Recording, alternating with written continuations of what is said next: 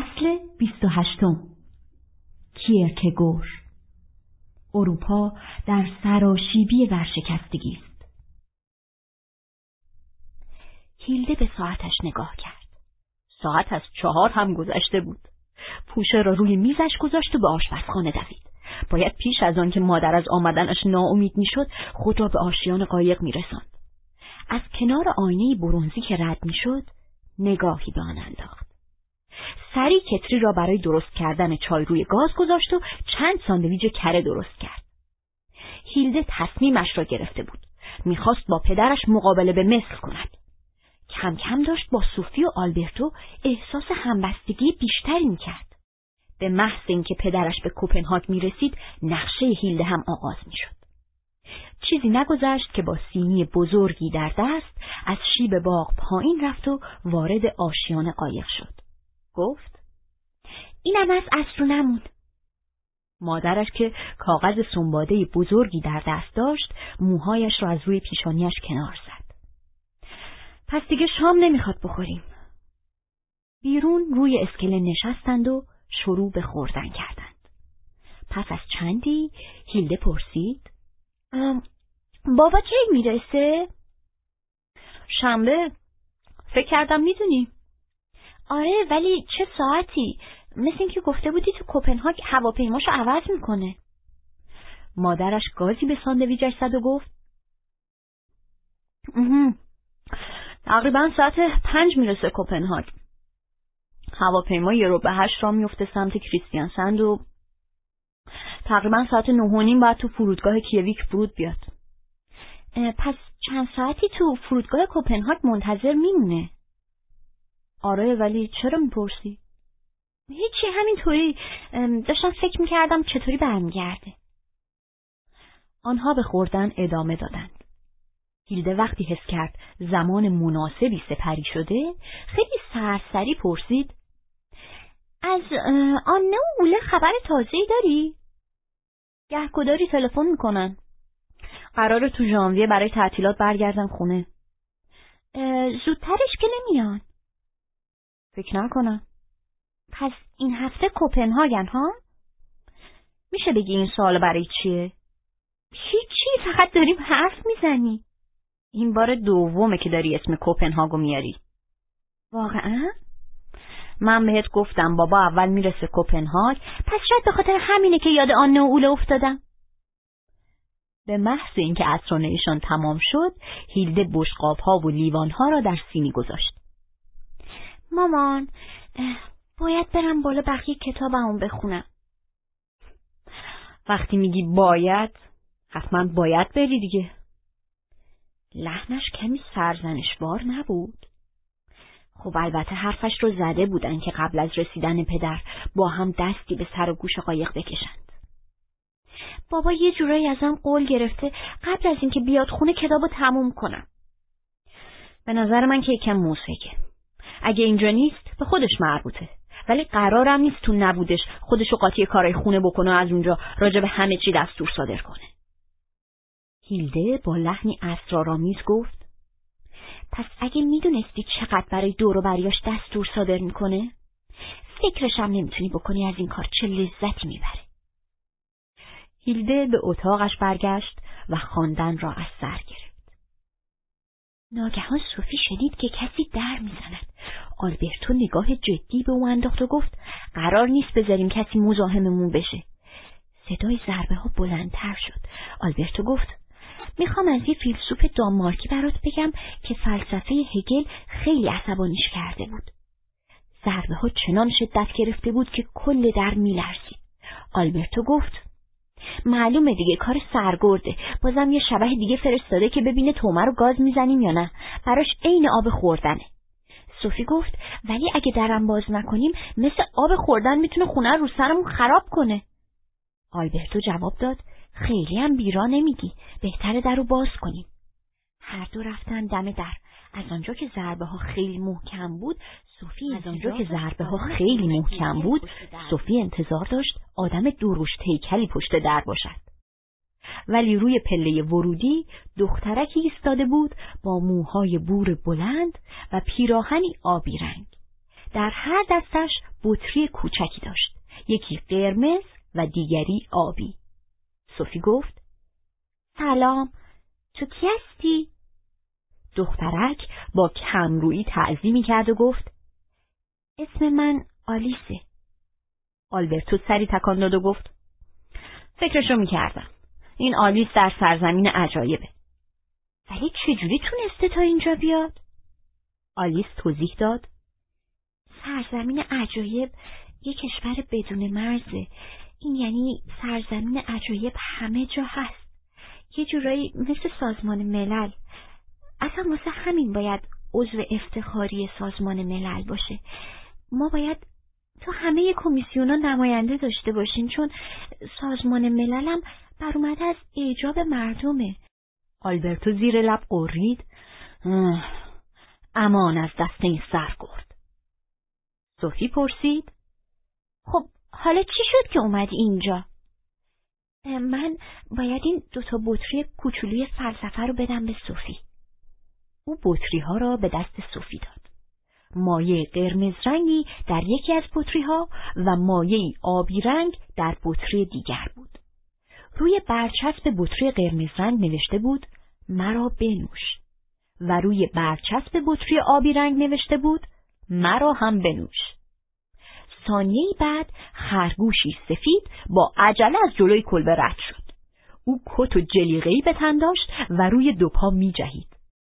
درست جلوی کلبه ساعتی جیبی از جیب کتش در آورد و گفت: وای خدا خیلی دیر میرسم، دیرم شده. با گفتن این حرف دویدن را از سر گرفت. آلیس هم به دنبالش دوید، اما پیش از آن که وارد جنگل شود تعظیمی کرد و گفت: حالا دوباره شروع میشه. سوفی پشت سرش فریاد زد: به دینا و ملکه سلام منو برسون. آلبرتو و سوفی همانطور روی پله ایستاده بودند و بطری ها را بررسی می‌کردند.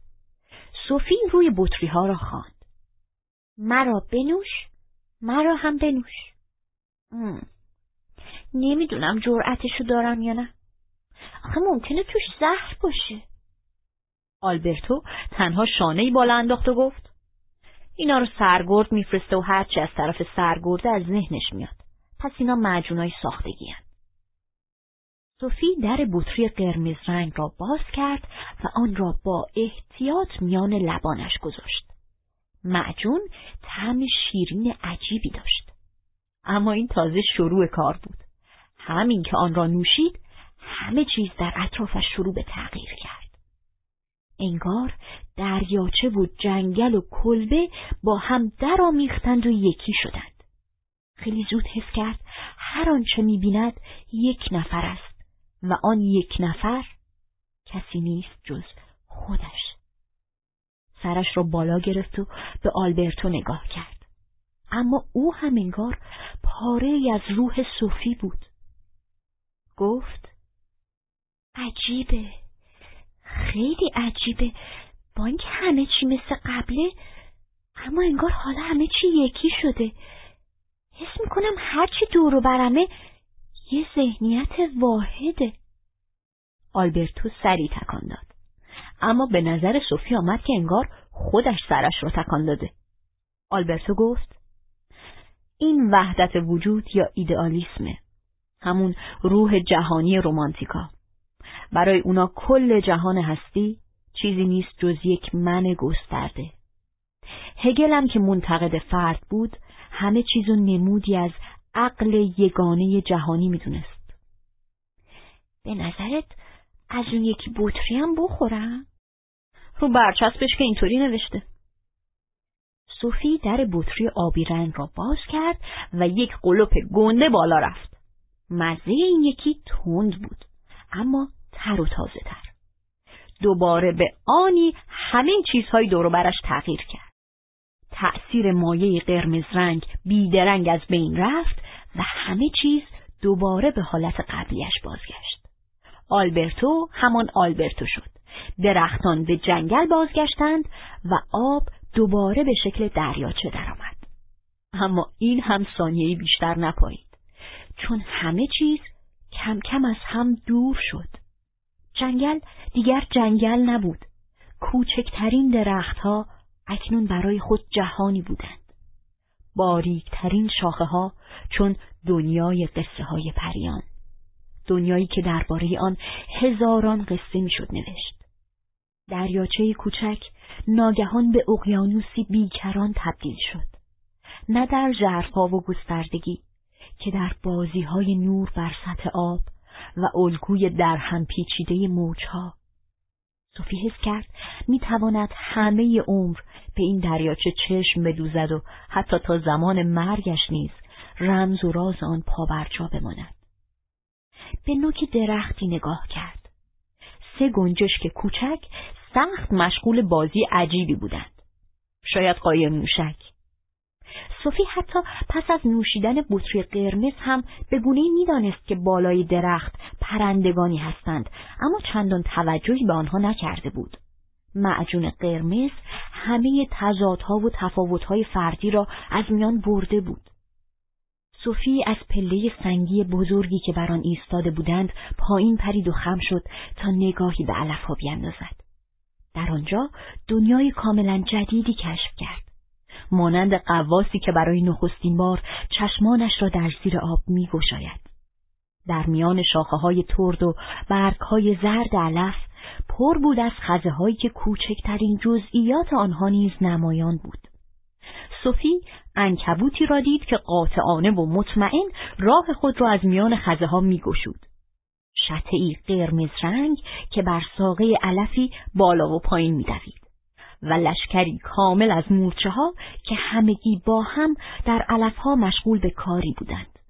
اما هر مورچه‌ای پاهایش را به روش منحصر به فرد خود حرکت می‌داد. وقتی دوباره بلند شد، چشمش به منظره‌ای افتاد که از همه اینها عجیب‌تر بود.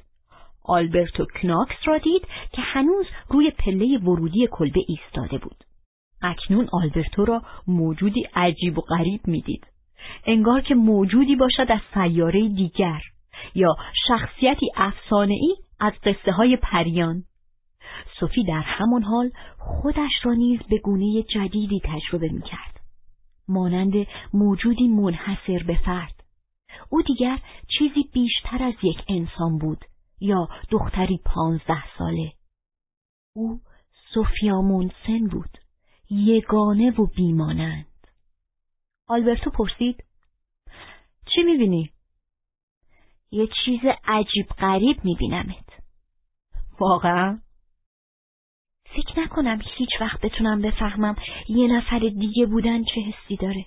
هیچ 2 نفری تو کل دنیا شکل هم نیستن. درخت‌ها چطور؟ دیگه نمیشه رو همشون یه جا اسم جنگل گذاشت. هر کدوم برای خودشون یه دنیای کاملن که کلی ماجراهای عجیب غریب توشون میگذره. همونیه که فکرشو میکردم. بطری آبی فردگراییه. مثل واکنش سرن کیرکگور در مقابل فلسفه وحدت وجود رومانتیکا. البته عقاید یه دانمارکی دیگه از همدوره‌یای کیرکگور هم در بر میگیره. افسانه نویس مشهور هانس کریستیان اندرسن. اونم تو شکار جزئیات باور نکردنی طبیعت چشای خیلی تیزی داشت. فیلسوفی که بیشتر از 1 قرن پیش همین نگاهو نسبت به طبیعت داشت، لایبنیتس آلمانی بود. لایبنیتس فلسفه وحدت وجود اسپینوزا رو مورد انتقاد قرار داد. درست مثل کیرکگور که بعدها هگل رو زیر سوال برد. حرفاتو میشنوم ولی صدات انقدر مسخره شده که خندم میگیره. میفهمم. یه قلوپ دیگه از بطری قرمز بخور و بیا بشین رو پله.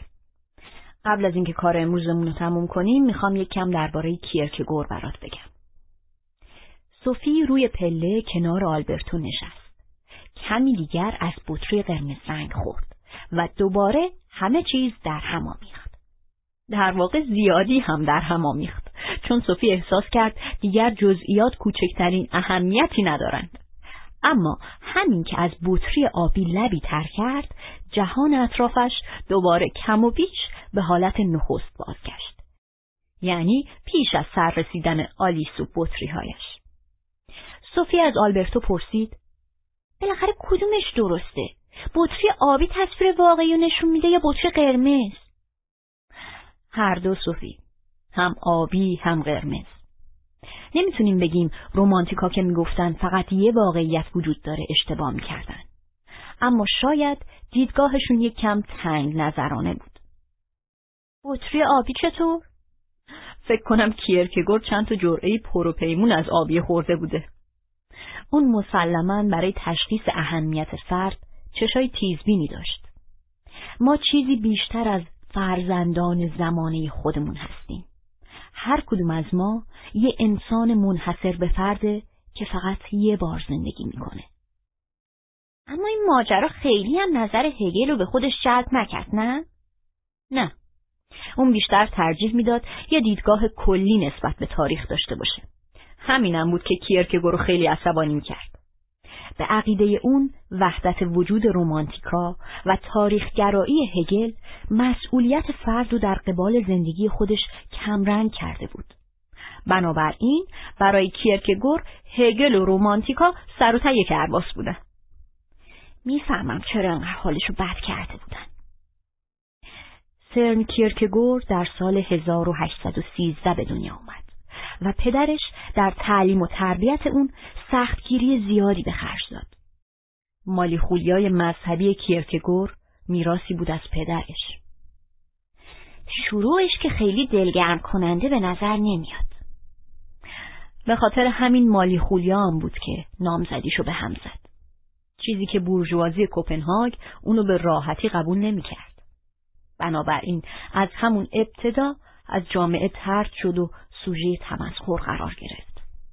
ولی به تدریج یاد گرفت که چطور در برابر این توهین‌ها از خودش دفاع کنه و رفته رفته تبدیل به کسی شد که ایبسن بعدها بهش دشمن مردم لقب داد.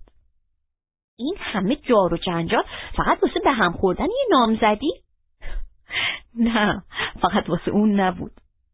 کیرکگور به خصوص آخرای عمرش با پرخاشگری از جامعه انتقاد میکرد. اون میگفت کل اروپا در سراشیبی ورشکستگیه. معتقد بود داره در دورانی زندگی میکنه که عاری از هر گونه شور و تعهدیه. سستی و عدم سختگیری کلیسای لوتری دانمارک از جمله چیزایی بود که خونشو به جوش می آورد. اون در انتقادش از مسیحیت یک شنبه ها به هیچ وجه حاضر نبود کوتاه بیاد. مثلا همین مراسم سن تکلیف مسیحی که تو دوره امام انجام میشه، خیلی از بچه‌ها فقط چون میخوان کلی کادو بگیرن تو شرکت میکنن. آره، دقیقاً مشکل همینجاست. از نظر کیرکگور مذهب چنان با قطعیت خودشو تحمیل میکنه که در تقابل با عقل قرار میگیره. اینجاست که تو وادار به انتخاب میشی بین این یا اون. حد وسطی وجود نداره. نمیشه فقط کمی یا تا حدی مذهبی باشی، چون یا بالاخره حضرت مسیح روز عید پاک دوباره زنده شده یا نه. و اگه واقعاً از میان مردگان برخاسته باشه، اگه واقعاً جونشو به خاطر رستگاری ما از دست داده باشه، اون وقت این چنان خارق‌العاده است که جهتگیری کل زندگیمونو تغییر بده. فکر کنم منظورشو میفهمم. اما کیرکگور میدید نه کلیسا و نه مردم رویکرد متعهدانه‌ای نسبت به مسائل مذهبی ندارن. برای اون دانش و مذهب مثل آب و آتیش بودن. اعتقاد به این که مسیحیت برحقه کافی نیست. ایمان مسیحی یعنی پیروی از شیوه زندگی عیسی مسیح. خب این چه ربطی به هگل داره؟ راست میگی. شاید نباید از اینجا شروع میکردیم. پس پیشنهاد میکنم برگردین عقب، دوباره از نو شروع کنیم. کیرکگور 17 سالش که بود شروع کرد به تحصیل الهیات. اما هرچی میگذشت بیشتر جذب سوالای فلسفی میشد. اون در 27 سالگی از رساله دکتراش دفاع کرد. رساله‌ای با عنوان مفهوم طنز با ارجاع پی در پی به سقراط. اون در این اثر مفهوم طنز رمانتیک و بازی ساده انگارانه رمانتیکا با عنصر خیال مورد حمله قرار داد. کیرکگور تجاهل سقراطی رو نقطه مقابل طنز رمانتیک می‌دونست، چون معتقد بود سقراط برای رسیدن به حقایق بنیادین زندگی به طنز متوسل می‌شد. از دیدگاه کیرکگور، سقراط برخلاف رمانتیکا یه متفکر وجودی بود، یعنی کسی که هستی و وجودش بخش اصلی فلسفشه. خب کیرکگور بعد از اینکه در سال 1814 نامزدیشو به هم زد، به برلین رفت و اونجا در جلسات درس افراد مختلفی از جمله شلینگ شرکت کرد. هگل هم تونست ببینه؟ نه، هگل 10 سال پیشتر از دنیا رفته بود، اما اندیشه‌هاش در برلین و خیلی از نقاط دیگه اروپا حرف اولو میزد. دستگاه فلسفی اون تبدیل شده بود به وسیله‌ای برای تفسیر هر جور پرسشی. کیرکگور به این نتیجه رسید که حقایق عینی که فلسفه هگل ترویج می‌کرد به هیچ وجه در مورد زندگی فردی انسان‌ها کاربرد ندارند. پس چجور حقایقی کاربردی‌اند؟ کیرکگور معتقد بود به جای تلاش برای یافتن یک حقیقت کلی، باید دنبال حقایقی باشیم که به زندگی فردی آدم‌ها ارتباط داشته باشن. مهم اینه که بفهمیم حقیقت برای من چیه. به این ترتیب اون فرد رو در برابر سیستم قرار میداد. از دید اون هگل فراموش کرده بود که خودش هم یه انسانه. این چیزیه که درباره یه استاد فلسفه هگلی نوشته. استاد گرانمایه در حالی که بر فراز برج عاج خیش راز بزرگ هستی را شرح می‌دهد، از سر حواس پرتی نام خود را از یاد برده. فراموش کرده که او نیز یک انسان است، نه بیشتر و نه کمتر و نه نسبت طلایی 3/8 از یک پاراگراف. اون وقت انسان از نظر کیرکگور چه جور چیزیه؟ نمیشه یه جواب کلی داد، چون کیرکگور کوچکترین علاقه‌ای نداشت که طبیعت بشر یا هستی انسانو به صورت کلی تعریف کنه. تنها چیزی که براش مهم بود هستی هر فرد به تنهایی بود. و واقعیت اینه که تو نمیتونی هستی خودتو از پشت میز تحریر تجربه کنی. فقط وقتی دست به عمل میزنیم و به ویژه در مواجهه با انتخاب هامونه که میتونیم با هستی خودمون ارتباط برقرار کنیم. داستانی درباره بودا میگن که میتونه منظور کیرکگور رو برامون روشن کنه. درباره بودا؟ آره، چون فلسفه بودا هم هستی بشر رو نقطه عظیمتش قرار میده. یه بار راهبی از بودا میپرسه آیا میتونه در مورد پرسش‌های بنیادین هستی مثل طبیعت انسان یا جهان پاسخهای شفافتری بده؟ بودا در جواب راهب شخصی رو مثال میزنه که تیر زهرآگینی بهش اصابت کرده. مرد زخمی هیچ علاقه‌ای نخواهد داشت که از منظر تئوریک بدونه تیر از چه جنسیه، به چه جور زهری آغشته است یا از چه زاویه‌ای بهش برخورد کرده. معلومه، احتمالاً بیشتر ترجیح میده یکی تیر رو در بیاره و زخمشو درمان کنه. دقیقاً. این موضوع براش ارزش حیاتی داره. بودا هم مثل کیرکگور سخت احساس میکرد که دوام هستی دمی بیشتر نیست. پس در این صورت همونطور که پیشتر برات گفتم نمیشه پشت میز نشست و درباره ماهیت روح جهانی فلسفه بافی کرد. نه، راست میگی نمیشه. کیرکگور به علاوه معتقد بود حقیقت ذهنیه. البته منظورش این نبود که همه عقاید ارزش یکسانی دارن، بلکه میخواست بگه حقایق خیلی مهم شخصی هن. میگفت فقط این دسته از حقایق برای من حقیقی هن. میشه از این حقایق ذهنی مثال بزنی؟ مثلا یه سوال مهم اینه که آیا مسیحیت بر حقه؟ این سوالی نیست که بشه به شیوه نظری یا آکادمیک بهش جواب داد. برای کسی که به این درک میرسه که صاحب هستیه، این سوال ارزش مرگ و زندگی داره. چیزی نیست که فقط به خاطر لذت بحث کردن بشینیم و راجبش بحث کنیم، بلکه چیزیه که باید با نهایت شور و اخلاص بهش پرداخت. میفهمم. اگه تو بیفتی توی آب، برات هیچ جذابیت تئوریکی نداره که بدونی غرق میشی یا نه. دونستن اینم که آیا تو آب سوسمار هست نه جذابه نه خسته کننده، بلکه مسئله مرگ و زندگیه. باشه دیگه فهمیدم، خیلی ممنون. بنابراین باید بین این سوال فلسفی که آیا خدا وجود داره و رابطه فرد با این سوال تفاوت قائل شد. هر فردی در پاسخ به این قبیل پرسش‌ها مطلقاً تنهاست. تنها به واسطه ایمانه که میشه به این سوالات بنیادین پرداخت. از نظر کیرکگور چیزایی که دونستنشون از طریق عقل امکان پذیره کاملاً بی اهمیتن. گمونم اینو باید بیشتر توضیح بدیم. 8 و 4 میشه 12.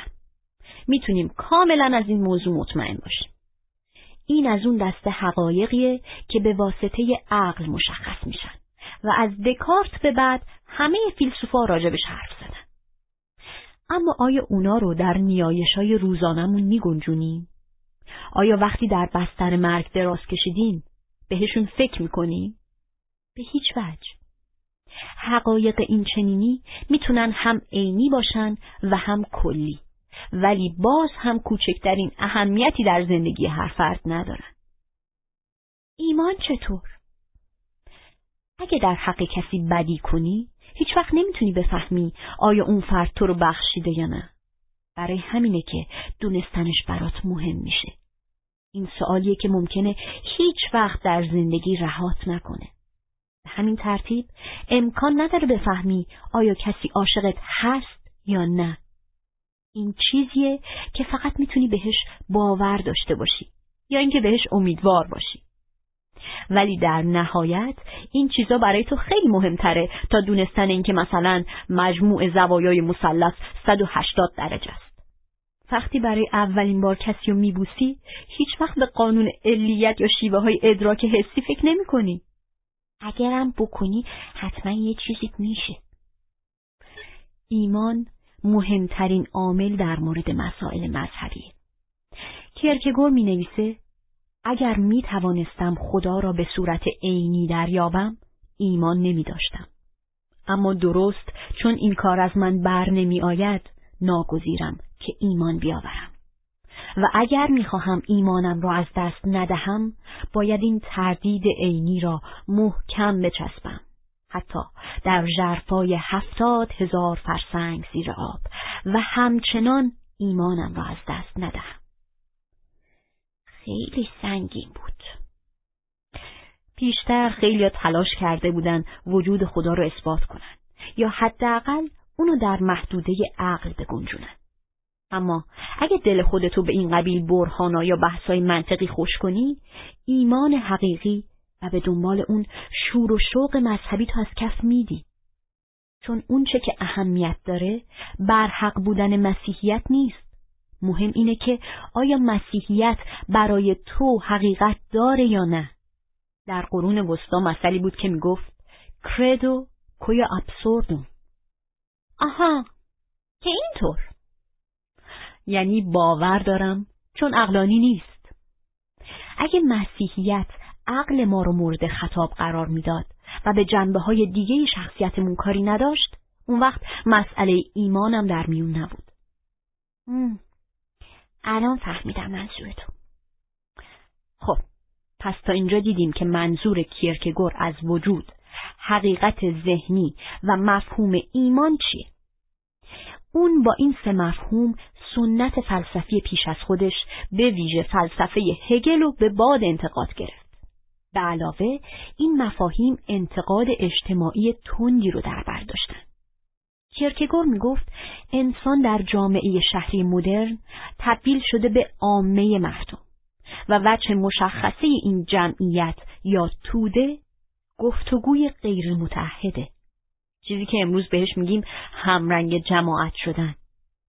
یعنی همه به یه چیز باور داشته باشن و از یه چیز دفاع کنن بدون اینکه اونو عمیقاً درک کرده باشن. دارم فکر میکنم کیرکگور چیا که به مامان بابای یوانا نمیگفت. اون در قضاوتاش چندان ملایم نبود. قلم تندی داشت و طنزش گزنده بود.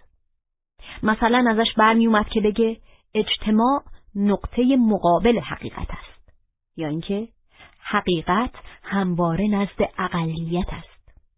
بیشتر مردم سرشونو با زندگی گرم میکنن بدون اینکه کوچکترین سوالی از خودشون بپرسن. اینکه آدم باربی جمع کنه یه حرفی، اما اینکه خودش یه باربی واقعی باشه دیگه واقعا افتضاحه. خب حالا میرسیم به نظریه کیرکگور درباره چیزی که خودش بهش میگفت 3 مرحله پیش رو در مسیر زندگی. ببخشید؟ کیرکگور معتقد بود که میشه 3 رویکرد متفاوت نسبت به زندگی داشت. برای توصیف این رویکردها خودش از اصطلاح مرحله استفاده میکرد. مرحله زیبایی پرستی، مرحله اخلاقی و مرحله دینی. به این خاطر بهشون میگه مرحله که نشون بده آدم میتونه در یکی از 2 مرحله اول زندگی کنه و بعد ناگهان این شکاف و پشت سر بذاره و به بالاترین مرحله برسه. این یعنی خیلی از آدما همه عمرشون تو یه مرحله باقی میمونن. شاید مندم توضیحشون تو راهه، دلواپسم بدونم خودم تو کدوم مرحله. کسی که تو مرحله زیبایی پرستی زندگی میکنه در لحظه زندگی میکنه و هر فرصتی رو برای لذت بردن غنیمت میشمره. خوب برای اون هر چیز زیبا و خوشایند و دلپذیره. اگه از این زاویه نگاه کنیم، چنین شخصی کاملا در جهان محسوسات زندگی میکنه. اون بازیچه خواسته ها و احساساتشه. هر چیز خسته کننده‌ای به نظرش بد میاد. ممنون، این طرز برخورد رو میشناسم. بنابراین یه رمانتیک تمام عیار، یه زیبایی پرست تمام عیارم به حساب میاد. چون مسئله فقط به لذت حسی محدود نمیشه. رویکرد سرخوشانه نسبت به واقعیت، هنر یا فلسفه هم از ویژگی‌های مرحله زیبایی پرستان است. حتی به رنج و اندوه هم میشه از زاویه زیبایی پرستی نگاه کرد. در این حالت پوچی زمام امور رو به دست میگیره. شخصیت پیر گینت در نمایشنامه ایبسن نمونه بارز یه زیبایی پرسته. گمونم منظورتون رو میفهمم. کسی رو با این خصوصیت ها میشناسی؟ نه دقیقاً. ولی فکر میکنم یه جورایی به سرگرد میخوره. شاید سوفی، شاید. البته اینم یه نمونه دیگه از طنز مبتذل رمانتیکشه. ولی به هر حال زبونتو گاز بگیر. چی؟ هیچی. تقصیر تو نیست. پس ادامه بدیم. کسی که تو مرحله زیبایی پرستی زندگی میکنه به راحتی ممکنه دچار وحشت و دلهره یا احساس بیهودگی بشه. اگه این اتفاق بیفته بازم یه امیدی هست. از نظر کیرکگور دلهره کم و بیش یه چیز مثبته. چون نشون دهنده اینه که فرد در یه وضعیت وجودی قرار داره و حالا میتونه دست به انتخاب بزنه و به سمت مرحله بالاتری خیز برداره. اما ممکنه هیچ اتفاقی هم نیفته. این که در آستانه پریدن باشی هیچ کمکی بهت نمیکنه مگه اینکه تا آخرش پیش بری. مسئله تصمیم گیریه. ولی هیچ کس نمیتونه به جای تو این کار رو انجام بده. خودتی که باید انتخاب کنی. یاد وقتی میفتم که آدم میخواد الکل یا مثلا مواد رو بذاری کنار. آره، یه جورای شبیه هست. توصیف کیرکگور از این دسته تصمیم گیریا تا اندازه‌ای یادآور دیدگاه سقراطه که میگفت آگاهی حقیقی از درون میاد. انتخابی هم که شخص رو وامی داره تا از مرحله زیبایی پرستی به مرحله اخلاقی یا دینی قدم بذاره باید از درون فرد بیاد. این همون چیزیه که ایبسن در پیر گینت به تصویر کشیده. نویسنده روسی فیودور داستایفسکی هم در رمان بزرگ خودش جنایت و مکافات استادانه به ما نشون میده که چطور چنین انتخابی از دل ناامیدی و نیاز درونی سرچشمه میگیره. یعنی میخواین بگین بهترین کاری که میشه کرد اینه که بریم سراغ یه شکل دیگه از زندگی، ها؟ آره، حالا فرض کنیم که تو به مرحله اخلاقی رسیدی. ویژگی این مرحله جدیت و زندگی بر اساس معیارهای اخلاقیه. این مرحله به اخلاقیات وظیفه شناسی کانت بی‌شباهت نیست که میگفت باید از قانون اخلاقی درونمون پیروی کنیم. کیرکگور هم مثل کانت در درجه اول سرشت انسان و مورد توجه قرار میده. مهم این نیست که دقیقاً بدونی چی درسته و چی غلط. مهم اینه که بر اساس تشخیصت دست به انتخاب بزنی. تنها دغدغه یه زیبایی پرست اینه که بدونه چی باعث سرگرمیشه و چی خستش میکنه. اما اگه اینجوری زندگی کنیم تبدیل به یه آدم خیلی جدی نمیشی؟ 100%. کیرکگور هیچ وقت ادعا نکرد که مرحله اخلاقی برای انسان بسنده است. حتی یه آدم وظیفه شناس هم بالاخره از این همه تعهد و وسواس خسته میشه. خیلیا در گذر از میانسالی این احساس فرسایش بهشون دست میده. برای همینم هست که بعضیا پس‌رفت میکنن و به مرحله زیبایی پرستی برمیگردن. اما سایرین به سمت آخرین سکوخیز برمیدارن و به مرحله دینی میرسن. شهامت به خرج میدن و به ژرفای 70,000 فرسنگی ایمان میپرن. اونا در ازای لذت زیبایی پرستی یا وظیفه‌ای که عقل بر عهده‌شون میذاره ایمان رو انتخاب میکنن. و با اینکه به قول کیرکگور پریدن در آغوش خدای زنده هولناک است، اما این تنها راه رستگاریه. در واقع از طریق مسیحیت. آره، چون برای کیرکگور مرحله دینی همون مسیحیته. هرچند اندیشه های اون روی اندیشمندان غیر مسیحی هم تأثیر بسزایی گذاشت. فلسفه وجودی یا اگزیستانسیال که در جریان قرن 20 شکوفا شد، از این فیلسوف دانمارکی الهام گرفت. سوفی نگاهی به ساعتش انداخت. نزدیک 7. من بودم برم خونه وگرنه مامانم حسابی آتیشی میشه. پس برای فیلسوف دستی تکان داد و به سمت قایق دوید.